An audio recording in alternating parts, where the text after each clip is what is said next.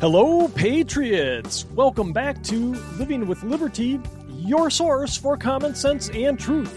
Bringing you insight from outside the mainstream, I am your host, Ryan. Today I have companies that are dropping Kanye West, the CDC knowingly peddling misinformation, and I have a piece calling for pandemic amnesty next on Living with Liberty.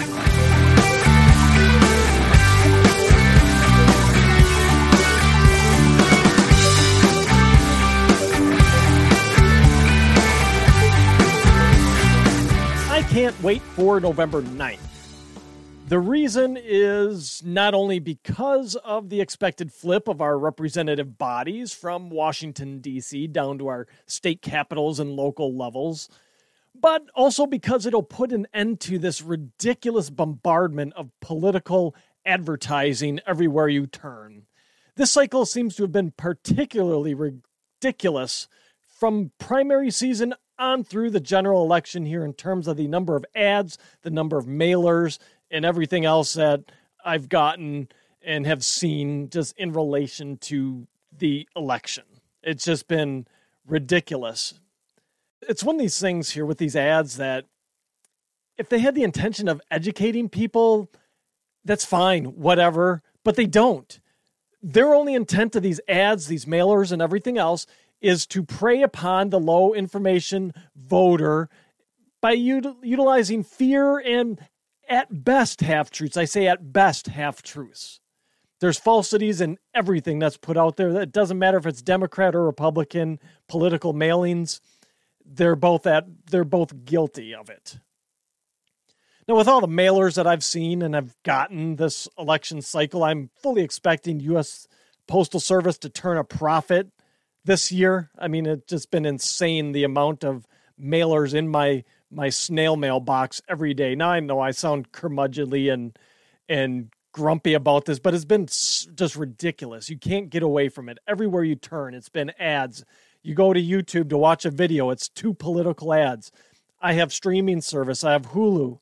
Every frickin' TV show I watch has been political ads for the last 2 months, at least, if not longer.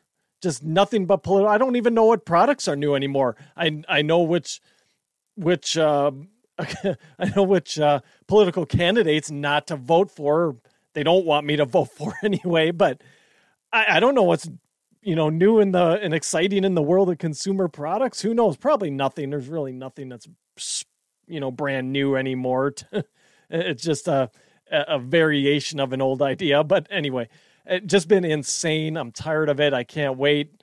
I know November 9th will roll around. We'll at least get a reprieve of political ads through the new year at a minimum. But at least, we won't have to listen to the fear mongering. My mailbox won't be littered with junk mail from these politicians. My email inbox my spam box, because that's where it all goes now, is my spam inbox. Won't be littered with political ads and emails from supposedly from candidates anyway. They're, the Republican National Committee or whoever's sending it out on the behalf of the candidates for fundraising. I won't have any more of those anymore. Thank goodness. Anyway, beyond that though, kind of on a more serious note, make sure you get out and vote November 8th. Take 10 people with you. If somebody says they're not voting, tell them they are and they need to go, especially if they're one of those that I'm not voting because of election integrity and blah, blah, blah. My vote doesn't count. Your vote doesn't count if you don't go. So get out and vote. I get it. There's apprehension about voting. I understand that. I ran into it when I ran for school board earlier this year. I've run into it as I've made phone calls for a friend here who's running for our district district for a state house seat here. So I get it. There's apprehension about voting because of just the lack of, in some places anyway, some states have been successful passing election integrity bills. Some have not, just because Republicans haven't held the trifecta of state government. But that's no reason to not vote. What does not voting accomplish in that point? I'm not going to vote because I don't trust the system. Okay, you're just giving in to exactly what the left wants then. The left wants demoralized and skeptical voters of our elections. As much as they scream about election integrity, the only election integrity to Democrats is Democrats getting elected. That's election integrity to the left. They want you to not vote. You're giving. If you say I'm not voting because of this, then you are giving in to them.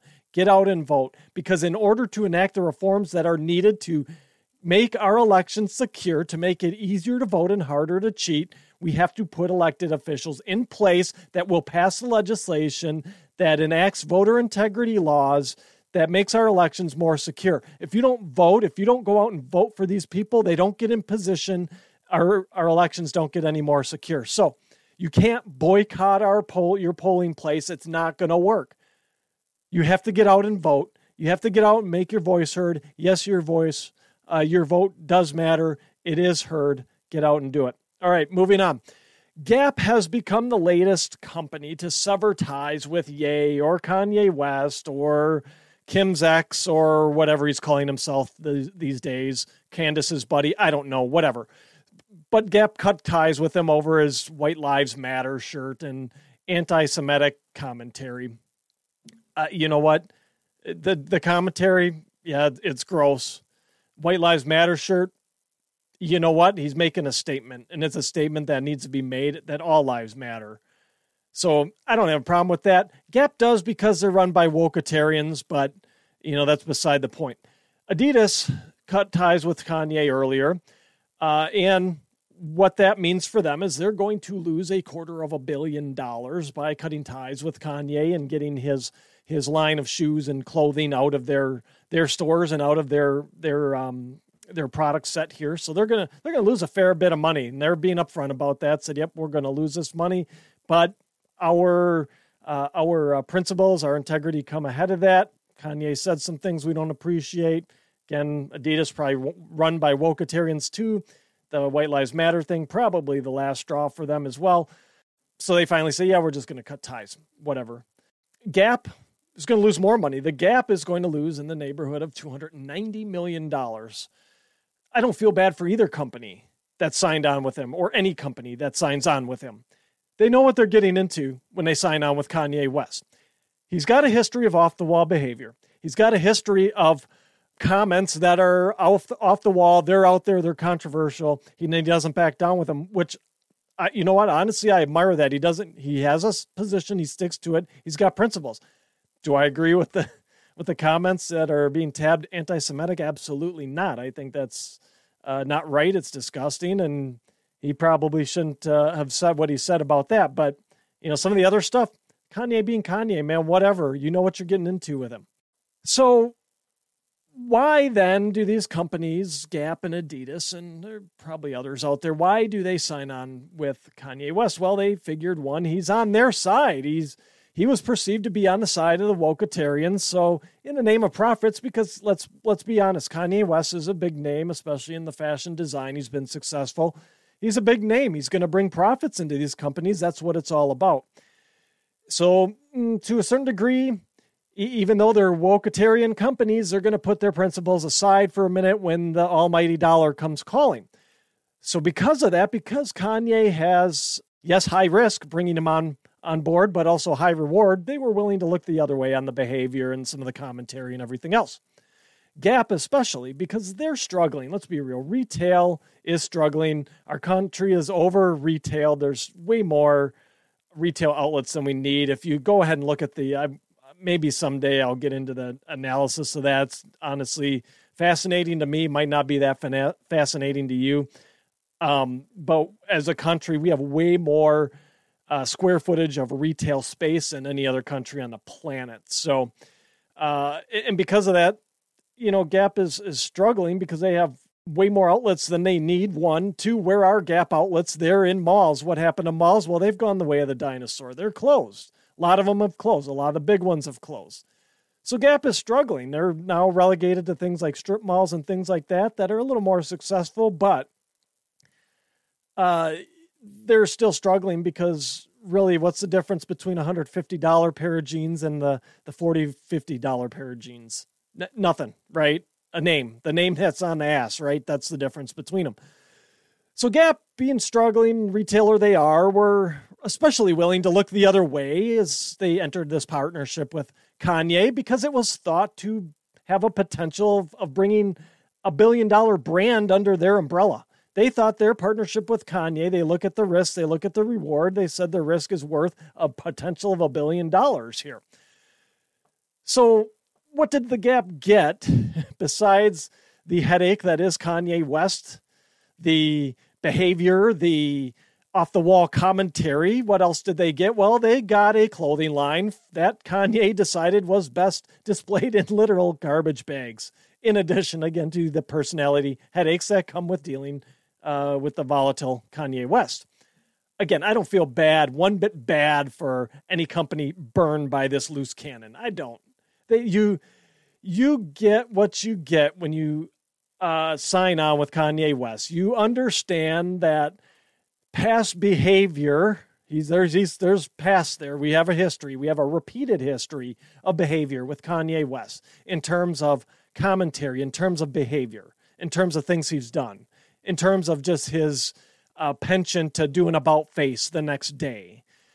You sign up for that and you know what you're getting. You understand that, or you should anyway, especially because there hasn't been any turning. There hasn't been any repentance on his side from that behavior, from that past behavior. He's said the right things, but we haven't seen it yet. Let's be honest. So I don't feel one bit bad. I don't feel one bit bad that Adidas is taking a $250 million hit by cutting Kanye loose. I don't feel bad that Gap's taking a $290 million hit by cutting Kanye loose. They did their own risk reward analysis. They made their bed. Now they have to lie in it. So that's all well and good. My biggest concern is with Kanye's supposed purchase of Parler and what that means for the platform, because he lost these partnerships, if you will. He lost the revenue stream. He lost the capital he would have had to invest in Parler. And as many of you know, the platform has basically been in flux from a functionality standpoint ever since Jeff Bezos' company wiped it off the internet because they viewed it as the mode of communication for the tourists of January 6th. Again, Kanye lost his major revenue streams. He lost his major capital investments, anything he could use for collateral to pony up to invest in Parler. He lost that when Gap and Adidas dropped him. And to be fair, Kanye actually dropped Gap before Gap dropped Kanye. So Kanye losing his major revenue streams. I saw one account here that Kanye West's net worth plummeted from $2 billion to $400 million after Adidas dropped him. And I can only imagine after the dissolving of the Gap partnership that net worth has gone down further since then. So that doesn't bode well for Parler in terms of investment capital available to Kanye West to put back into the platform to shore up some of these functional deficiencies that us users have seen over the course of the last 2 years. Nor does really the history of volatile behavior from Kanye inspire confidence in anybody, especially a lot of the users I interact with and talk to, and we've had conversations. I mean, I hope it works out. I hope Kanye is a good thing. I think so far, as far as generating some buzz for the platform, again, it's been good. The gold badgers have come back. There's been an influx of old and new users who have flocked to Parler after the announcement that Kanye was taking it over. The end of the day, that's going to last maybe 1 to 3 months as people don't have a tolerance to stick around if things aren't improving. If things aren't trending in the right direction from a functionality standpoint on the platform, those people that came back, those new people that came in, those gold badgers that came back aren't going to stick around. Let's be real. The gold badgers especially, they're narcissists. They're there to post their corporately approved drivel, and then they move on. They don't even interact. I don't even follow a bunch of them. There's a couple I do, but they're actually like real people that I interact with that actually interact back with you when you comment on their posts. They're regular people, not just, someone's proxy that's running their social media account for them, posting whatever, and then moving on. And then, the fight begins in the comments that, most of these Go Badgers don't even look at or even care about really. They're there just to get the eyeballs on whatever drivel they're spewing that day. I really am hoping for the best for Parler with Kanye as the owner. I really want it to succeed. I think Parler needs to succeed. It's a great alternative to Twitter, to Facebook. As much as we kid sometimes that Parler's under George Farmer wants to be a Twitter clone, it's still a lot better than Twitter from that standpoint. But at the end of the day, if they don't fix the functionality issues, people are going to leave. There's other platforms, especially with Elon Musk taking over Twitter. Twitter has the functionality. It's going to open up from a standpoint of free speech. So people are just going to go back there. Facebook's dying, throw that out. But you got other sites like MeWe, Getter. I mean, Getter's been around less time than Parler, and it functions better. So I don't know what they're doing at Parler. They need to do something. Hopefully Kanye can do something and puts the investment behind it. Like I said, I'm very skeptical of that now that he's losing net worth left and right. And the other thing is, I'm, again, hoping for the best, but I think past behavior is an indicator of future behavior, and I really don't have high hopes for Kanye's Parler at this point. Hopefully I'm proven wrong. All right, I have a favor to ask. Head over to YouTube and subscribe to my show there if you aren't already subscribed there or on Rumble. I guess if you're watching this, you're already there. You're probably already subscribed. But if you're not, subscribe to my show there on YouTube. And while you're there on YouTube, after you get done subscribing to my show, head over to the At Liberty Country page and give Renee a subscribe, a follow, and a thumbs up there as well. She just posted a new video of her favorite Halloween songs, mainly country, mostly country songs. There's not a lot of Halloween-specific songs, as she notes, but she posted some of her favorites. It's a fantastic list. I love the list that Renee put together there. Go and check it out. Give her a follow. At Liberty Country will definitely keep you in the know of what's new and off the beaten path in country music, and it'll bring back to mind some old favorites as well. All right, moving on. I want to know what retribution the CDC is going to face in light of their obvious catering to Big Pharma when it comes to the jabby jab. And honestly, I've been calling it the therapeutic injection. I don't even know what to call it anymore because it's obvious that it's not even trending in the direction of being a therapeutic with how ineffective it is. You take it, you get sick still. And there's no correlation that can be pointed to that says if you take the jab, your symptoms will be less. There's no correlation. There's no way anybody can correlate that. Because I've had COVID, I'm not vaccinated, and my symptoms weren't that bad. It was an annoyance, yes. Did I feel terrible? Yes. Was I in danger at any point of going to the hospital? No. Would the injection have lessened my symptoms? Doubtful. And that's the story among many people I know that have gotten the jab and have gotten sick and said, it probably didn't matter either way. Or they've gotten the jab, haven't gotten the booster since, and gotten sick and said, I probably wouldn't have known the difference anyway. So the CDC is using blatant misinformation in the decision that was made to place this useless jab on the childhood vaccination recommendations, the childhood vaccination schedule that the CDC recommends. And oh, by the way, lots of states and school districts around the country follow and say, okay, well, CDC recommends this. This is, you want to go to a government school. These are the things you got to do. You got to get all these jabs that are on this list. Because the CDC said so, because they're smarter than we are. No, they're full of grifters and useless bureaucrats who don't know anything. That's what the CDC is full of. They're full of people happy to take pharma's money. That's what the CDC is full of. I have an Epoch Times piece here that's titled CDC Officials Told They Spread in Misinformation, but Still Didn't Correct the Issue by Zachary Stieber. When are people going to wake up and realize that the CDC deserves zero trust at this point?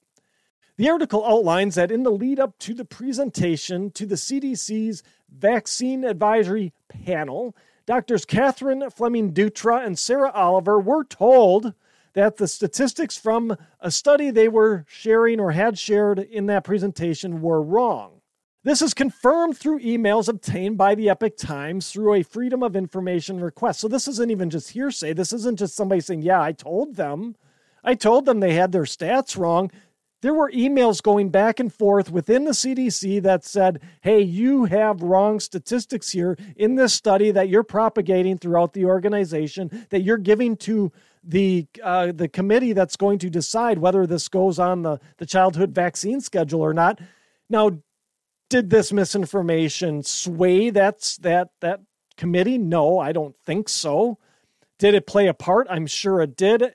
Was it the whole part or was it the whole, the whole picture that this committee looked at was these statistics that were wrong when they made the decision? No, because that committee's full of hacks and people in hock to big pharma. So they probably looked at it and said, oh yeah, here's the statistics we can cite to back up our decision. It wasn't the sole determining factor of their decision. The sole determining factor of their decision is how much is big pharma going to give the CDC and these people. That's the factor there. That's the biggest factor. So we have emails that said, hey, your statistics are wrong. You got to look at this. Now, Steiber notes in his piece that after an internal discussion, so they saw the emails, they had an internal discussion. After that internal discussion about how to respond to the emails, the CDC chose to do nothing, and Fleming, Dutra, and Oliver rolled on with the presentation containing the misinformation anyway. And on top of it, this presentation they gave, the stats, everything that was contained in it, also contained within that was a non-peer-reviewed study. So typically when you're giving these things in the medical field, I don't know a ton about this. It's a little bit I've gleaned over the years here, but you typically have best practice is when you're giving something like this, a presentation to make a recommendation on something somebody should put in their body, especially you have other medical professionals review it so they can add whatever 2 cents they have, their observations, actually do sciencey things. They presented something that was non-peer reviewed. So they said, oh, this, you know what that tells me? It said this fits our narrative. So we are just going to present it as is. I'm not going to solicit any other information that might run counter to my narrative and the ultimate outcome I want. The decision to recommend that your kids be human pincushions for this COVID jab was based in part on false information in a study that was not reviewed by medical peers, as is common practice. So we have misinformation abounds in here. We have not even the best information in here that was put into this decision that was made. And then, because our government is headed by liars and grifters from top to bottom in just about every branch and agency, Steiber notes that a week later, CDC Director Rochelle Walensky appeared to cite the same false statistics while urging parents to get their children vaccinated, despite no evidence the vaccines protect against severe illness and despite the clinical trials returning substandard or unreliable results for shielding against infection. So what does that mean? For the leftists out there, substandard or unreliable results means it doesn't work. We know it doesn't protect against infection. We know it doesn't protect against the spread. We know you still can get sick. In some cases, does it maybe give somebody that's older with more health issues some protection and maybe lessen their symptoms? Possibly. Like I said, nobody's been able to really correlate that, though. We know that this thing is bad for kids, that kids shouldn't be taking it. COVID doesn't really affect kids anyway, especially healthy ones. I don't know how else I can put this to people, but this is all about controlling you, controlling what you do, controlling what you put in your body. It's as plain and simple as that. It's about control. And I'll throw in there, it's about the money. It's not about my body, my choice. It's about lining the pockets of the Democrat donors. Big Pharma. You think about abortions. Cut off the abortions, there goes the money to Planned Parenthood and by proxy donations to Democrat officials through the workers of Planned Parenthood and maybe the organization itself. You admit that the jabs don't work and the profits of Big Pharma collapses, and there goes the campaign donations, and you know what? That goes to Republicans too. This is a Democrat administration. These are Democrat hacks and activists that are leading these agencies. So, yeah, I'm going to put the blame on them. I'm going to call them out more. But you know what? Republicans take pharmaceutical donations too. They're just as complicit. More and more data comes out every day about how ineffective the jab is, about how many side effects there are with it, about how many kids just get sick from it with things that they never would have been sick with. Myocarditis, blood clots, whatever. More and more data comes out, yet we continue, not we, but the idiots at the CDC continue to push this thing. The pincushion in chief continues to brag about how he just got his 5th jab. What? It's not about making you healthy. It's about control, and it's about the money. It's about donor money. There's no long-term data on the effects of this jab. We're just now learning about them through the largest clinical trial in history. Now, generally speaking, it's at least 10 years to get a new vaccine to market. This jab took, 10 months before it was being stuck in people's arms? Took 10 months before it got emergency use authorization, started putting it in people's arms, and then the mandates came, vaccine passports. You have to take this jab to keep your job. You have to take this jab to go anywhere within society. And it wasn't proven. It didn't do what it said it was going to do. We had no idea on the long-term risks associated with it because it did not go through the normal cycle of development and the long-term clinical trials that go with it. We're in those long-term clinical trials right now. Yet the pressure is still on to get it into arms from kids to adults. With the pincushion in chief, like I said, bragging about how he just got his 5th jab. Does that sound like a vaccine that is effective to you? What's a vaccine? It is to prevent disease. Do you need 5 of them to prevent disease and prevent transmission? You shouldn't. It's not a vaccine if you do. You shouldn't need 5 jabs and counting and saying, well, you're going to have to get this every year to be protected. That's not a vaccine then. It's a very useless therapeutic. And like I said, I'm struggling to even call it that. This is about money and control, and that's it. All right, subscriptions are one of the big ways podcasts get discovered. So if you could please do me a favor, and whatever platform you are listening to or viewing this on, please hit the subscribe button. It will give you an alert whenever new Living with Liberty is published, and the subscriptions help us get into the recommendations so others can find the show. All right, now on to a story that very few are talking about. None in the Democrat media. None. Diesel fuel inventory is at its lowest level for October, according to records that span back 14 years. Now, I don't know if we were measuring diesel inventories prior to 2008. The story I'll link in the description box says the records go back 14 years. They go back to 2008. So before then, who knows? But at least in the last decade plus, our diesel fuel inventory is at its lowest point and going lower. Now, as of October 21st, the U.S. had just under 26 days of supply of diesel on hand, and that's down from just over 34 days 5 weeks prior. Again, where's the reporting on this?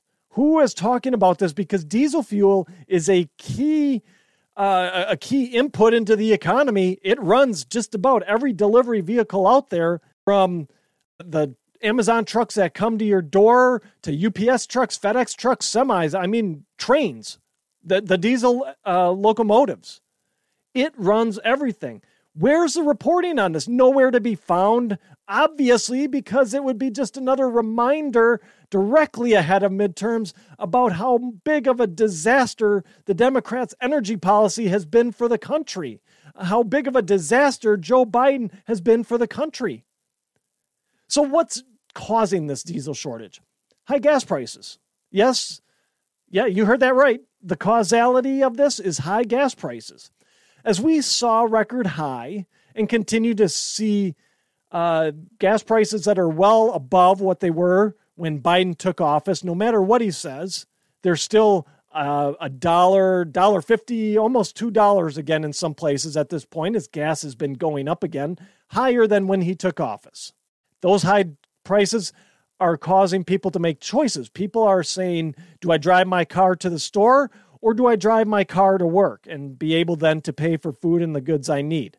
Well, people are picking driving to work. They're not driving their own cars to stores. They are having things like their groceries and other goods, clothes, whatever, delivered to their houses. So what do those vehicles run on? Diesel. Of course, they run on diesel. Most of them run on diesel, so demand for diesel has increased. Now, you can't just have, the one, the one cause here. There's another one here. The other big factor is refinery closures. And that's dropping our diesel refining capacity. And there's no new diesel refining capacity coming online. There's no new refining capacity coming online in this country of any sort. The last time we had a major refinery come online was the 70s. There's been some smaller ones since then, but the last major one that would give a big boost to capacity in the refining space hasn't come online in the last 50 years. It's been 50 years plus since we've seen that happen. There's only so much output that current refineries are able to provide. As a process like refining oil and distillates, it runs 24/7, and it's somewhere between 90 to 95% of capacity of our refineries. It's a real mess out there. Now, you're listening to this and saying, well, there's 5 to 10% of available capacity left. You can say that's fine, and there is theoretically, but you can't run a process at 100% for long stretches of time, for any sustained amount of time. Things go wrong. Maintenance needs to be done. You keep doing that, and especially in an industry like oil refining, you're running at 100% for a long stretch of time. That means you're neglecting those safety maintenances that need to be done, the preventative maintenance to be done, and things can really go bad in a hurry if you don't accomplish those preventative maintenance things. It's critical to safety that you have these regular checkups and maintenances be done. Otherwise, you're going to blow the refinery up. Now, you look at this. There's only two ways then to increase diesel supply, and it's not running that extra 5 to 10% that seems to be available here in the refining space. There's only two ways to increase diesel supply. You have to open up more refining capacity, or you have to decrease demand. That's it. You got two choices. Those are your two choices. One of two. That's it. We know that new refining capacity is not on anyone's radar. This debacle of an administration isn't going to allow new refineries to be built, period. Even if one of the major oil companies came to them today and said, hey, I want to build a new refinery that's going to increase capacity, they wouldn't get any permitting for it. So that leaves decreasing demand. Well, now diesel prices are still over $5 a gallon in many areas and rising. I saw the other day that's one station I passed, diesel's up to $5.62. It had been hovering around $5 a gallon. It's now up over $5.60 and probably heading further given the story that I'm covering right now. What I can see happening here is that the end consumers will start seeing fuel surcharges for deliveries start to trickle down to them, to their online orders. You have to decrease the demand somehow. Now, what companies do, what these e-commerce platforms are doing now is they absorb the cost of delivery. So that means fuel, everything that goes in, paying the driver of the car or the delivery vehicle, fuel, whatever, they absorb it within their profit margins. Now, as fuel continues to stay stubbornly high, we have a shortage that's going to shoot diesel even higher. They're going to not really eat the increases in their margins anymore. So what are they going to do? They're going to pass that along. It could be a separate line item on the invoice you pay at checkout from an e-commerce site. It could be they just raise their prices again. They've been doing that already. They could raise them further to account for the increase in fuel costs because diesel's getting really expensive. It could be that you have a website like Walmart.com. You have a place, Walmart or Target, that has physical stores that say, look, we're going to give you a choice. Here's the price of this item if you want it delivered to you. It's higher than if you were to come pick it up. Like we'll do the shopping for you. You come and do the pickup, the curbside pickup, whatever, or you just come in and get it out of the store yourself. You got your choice. Which one are you going to choose? So that's what I see happening. Could potentially happen. Is these are the fact is these costs are going to get passed on to you somehow. These retailers aren't going to keep eating the cost of the increasing price of diesel. So there's one of those two ways, and if it's going to be one of those that triggers customers to go to the store themselves, which will ease the pressure on the diesel, and the diesel fuels inventories will recover and prices will come down, but it's going to be a while. It's going to be all winter. This isn't, we don't just cut it off and everybody starts going to do curbside pickup or whatever tomorrow, and delivery vehicles get less and less. Or deliveries get less and less to people's homes and these vehicles using diesel. It's going to take a long time because, like I said, there's only so much refining capacity out there. So you really have to drop the consumption to somewhere south of 90 to 95% utilization rate of the refineries in order to start building inventories back up. And my guess would be you'd have to get it 10% below that, so 80 to 85%, to really start to see some changes in the inventory in a semi-rapid manner. Any way you look at it, this diesel shortage is going to end up taking another bite out of your wallet, however. So just, another thing that the mainstream media, the legacy media doesn't want to talk about because it's another one of those things because of stupid policy decisions is hurting the average American. All right. Finishing up for today, I have an Atlantic article here titled, Let's Declare a Pandemic Amnesty by Emily Oster. Now, I'm going to be fair out of the gate here. There were some things in this article I agreed with Emily Oster on. It's an Atlantic article, so of course it's got a leftist bent and spin to it.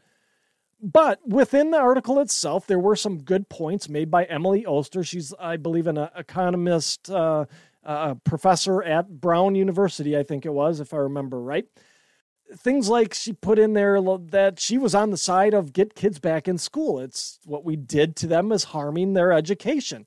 I'm behind that. I was behind that then. Very, very good position to have. So those things I'm not going to really touch on. The things that I 100% agree with, that we have alignment on, that I can see myself in a conversation with Emily Oster saying, yes, I agree with you on that. And also, I think what it proves is Emily Oster is someone that I could probably have a reasonable discussion with. Now, what I'm going to cover here is this idea of the pandemic amnesty and how much I don't agree with that statement, with that line of thinking, because it just opens up a whole host of problems. Now, kind of out of the gate here with this piece, there's a subtitle to this piece. I guess it's kind of a subtitle. It's like a quote. I don't know exactly what to call it, but it was directly below the title of the article and Emily Oster's name. So I'm calling it a subtitle. If someone knows what it is, let me know. Send me an email. I'll know for the next time I see it. But anyway, that little subtitle piece read this way. It said this: we need to forgive one another for what we did and said when we were in the dark about COVID. Okay, here's the thing. I'm willing to forgive people if they apologize and admit they were wrong. I'm willing to forgive people if they came to me and said, hey, there were a lot of unknowns during that early days of the pandemic, and everybody said, I said some really bad things and it turned out it wasn't right. Can you forgive me? Yes, I can. It's not a big deal. at that point, if you admit and are earnest about that, seeking forgiveness, yes, of course I'll forgive you. We all have to live together, and I'd rather not hold a grudge against anybody. It's just exhausting holding grudges. That's why leftists have permafrowns on their faces, because they hold grudges against everybody all the time. I'm willing to do that. I'm willing to forgive if you admit that you were wrong and humbly come and ask for forgiveness. And if I said something to you that was was in the same vein, then I will humbly come before you, apologize, and ask for your forgiveness. That's how this works. I'm willing to do that. Everyone was on edge during the early days of the scamdemic because there were so many unknowns. We didn't know anything about this virus. We just know it escaped from China, and it had the models. Well, we knew the models now were garbage. We knew the models were garbage after probably 2 to 4 weeks. But the early models were like, ooh, this is going to be really bad. So that's the best data we had available at the time. It put everybody on edge.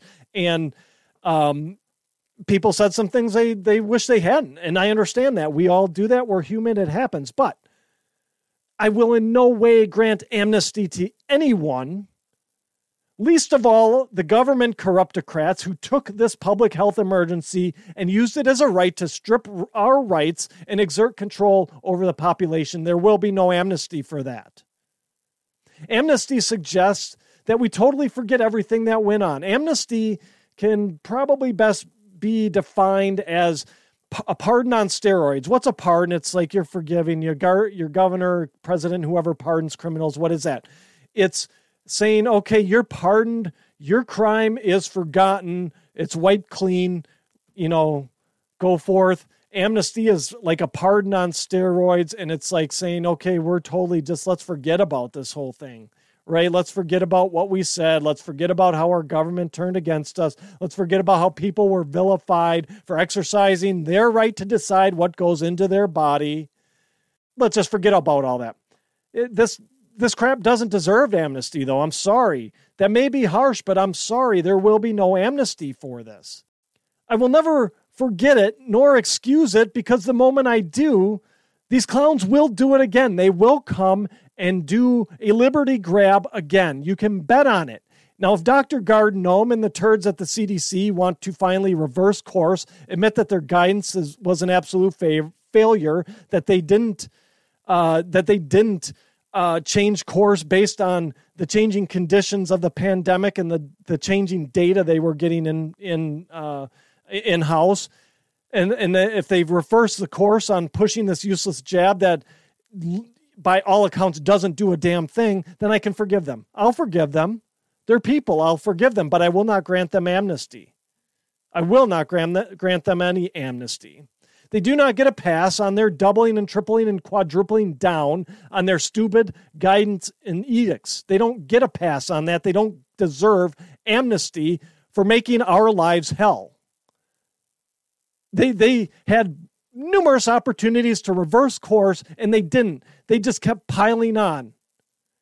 They never had so much power in their life, and they clung to it.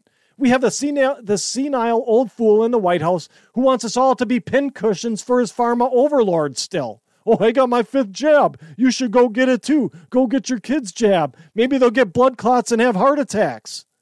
Oops. No, amnesty suggests a total forgetting of what took place, and if we do that, we open the door up to the administrative state trampling our rights at the next manufactured crisis. And that's what these are. They're manufactured crises.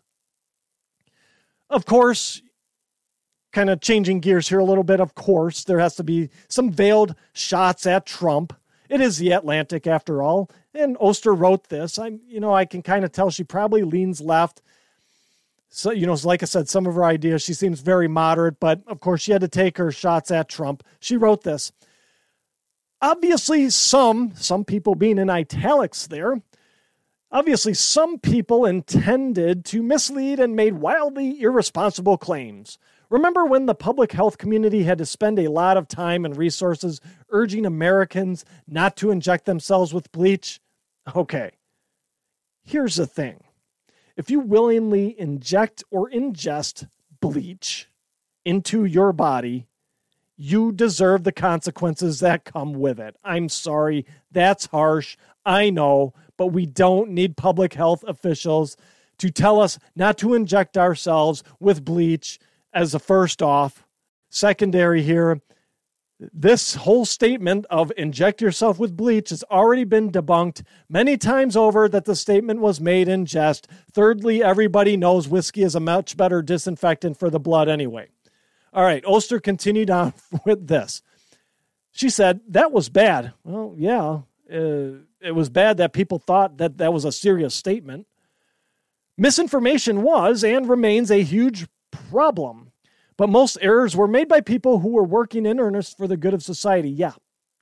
Again, here's something I agree with Emily on. Misinformation is a huge problem. And it's coming from our own government. It's why I did the CDC story earlier in this show. Our own government is the biggest purveyor of misinformation. And they use their tech overlords to peddle it. I'm sure there are many people who are and were at the time working towards the good of our society.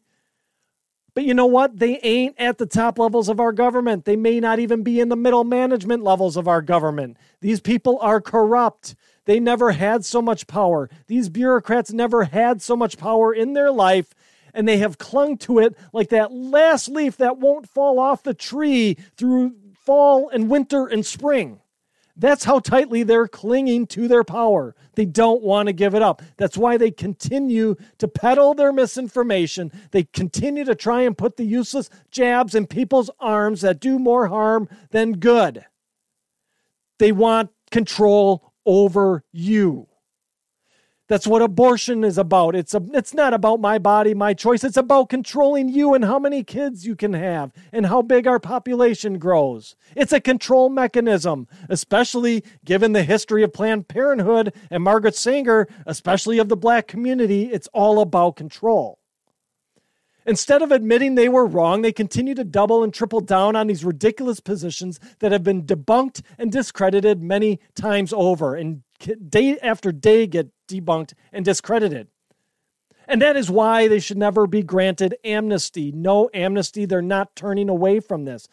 At this point, since they're not turning away, they don't even deserve forgiveness either. They haven't asked for forgiveness. They continue to try and trample us. No forgiveness either until you come in earnest, say, we screwed up. This was wrong. I see the error of my ways. Please forgive me. No amnesty. And right now, unless it's family members that have come to you, anybody in the government, no forgiveness for them either. You know, your personal relationships, that's different. Your family member comes to you, because this all turned family member against family member, friend against friend. It destroyed relationships. Those can be repaired through forgiveness. I'm willing to do that. Even companies, I'm willing to do that. Now, these people, these corruptocrats, turned a health crisis into a political game that continues on almost 3 years later. They're still trying to use this COVID BS to control people, to drive fear. It's not working as much, so they're throwing the flu back into the mix. Notice how the flu came back? Well, flu's magically back now because people aren't afraid of COVID anymore. Oh, well, the flu's back. Go get a shot. You see how they shift this stuff? That's why there can be no amnesty. It's not only COVID they do it with.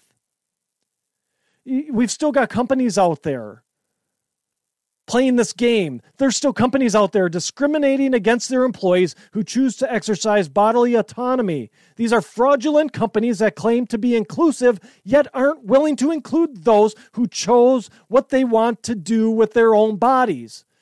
They won't include those who are choosing what they put in their own bodies. They'll let you smoke, drink, do whatever, but if you don't take this jab, you can't be a part of our company. You can't come into an office. You can't do this. You can't do that. Unbelievable. So no, there's no amnesty. I will forgive those who apologize. I will forgive those who say they were wrong, who earnestly ask for forgiveness, but I will never grant anyone amnesty for what went on during this pandemic. All right, before I go, don't forget to tune into Rucksack Radio. It's live on Tuesday evenings, 7 p.m. Central, for Laughs and Liberty with Tom and I. Now, this coming Tuesday, November 8th, I will be working the polls, so Tom will be running solo. He may or may not have some guests. I'm not sure exactly what he'll have going on. I know he's going to do a longer show covering the election results, so Tuesday, November 8th, tune in live. Tom will be covering it there. I'll be making sure our elections are up to snuff. I'll be back, however, on the 15th, so Tom and I both love to see you all on with us and engaging in the chats. You know, it's on Riverside FM, and we simultaneously stream it on YouTube as well. So a couple places to watch, a couple places to interact live. Laughs and Liberty on Tuesdays, 7 p.m. Central. All right, friends, that's my show for today. Thank you for tuning in. Please check out my website, livingwithlibertypodcast.com. There you'll find links to my past shows, my original articles, as well as other resources to help arm you with knowledge in fighting off the prevailing narratives of the day. While on my website, shop my store, Living with Liberty Outfitters.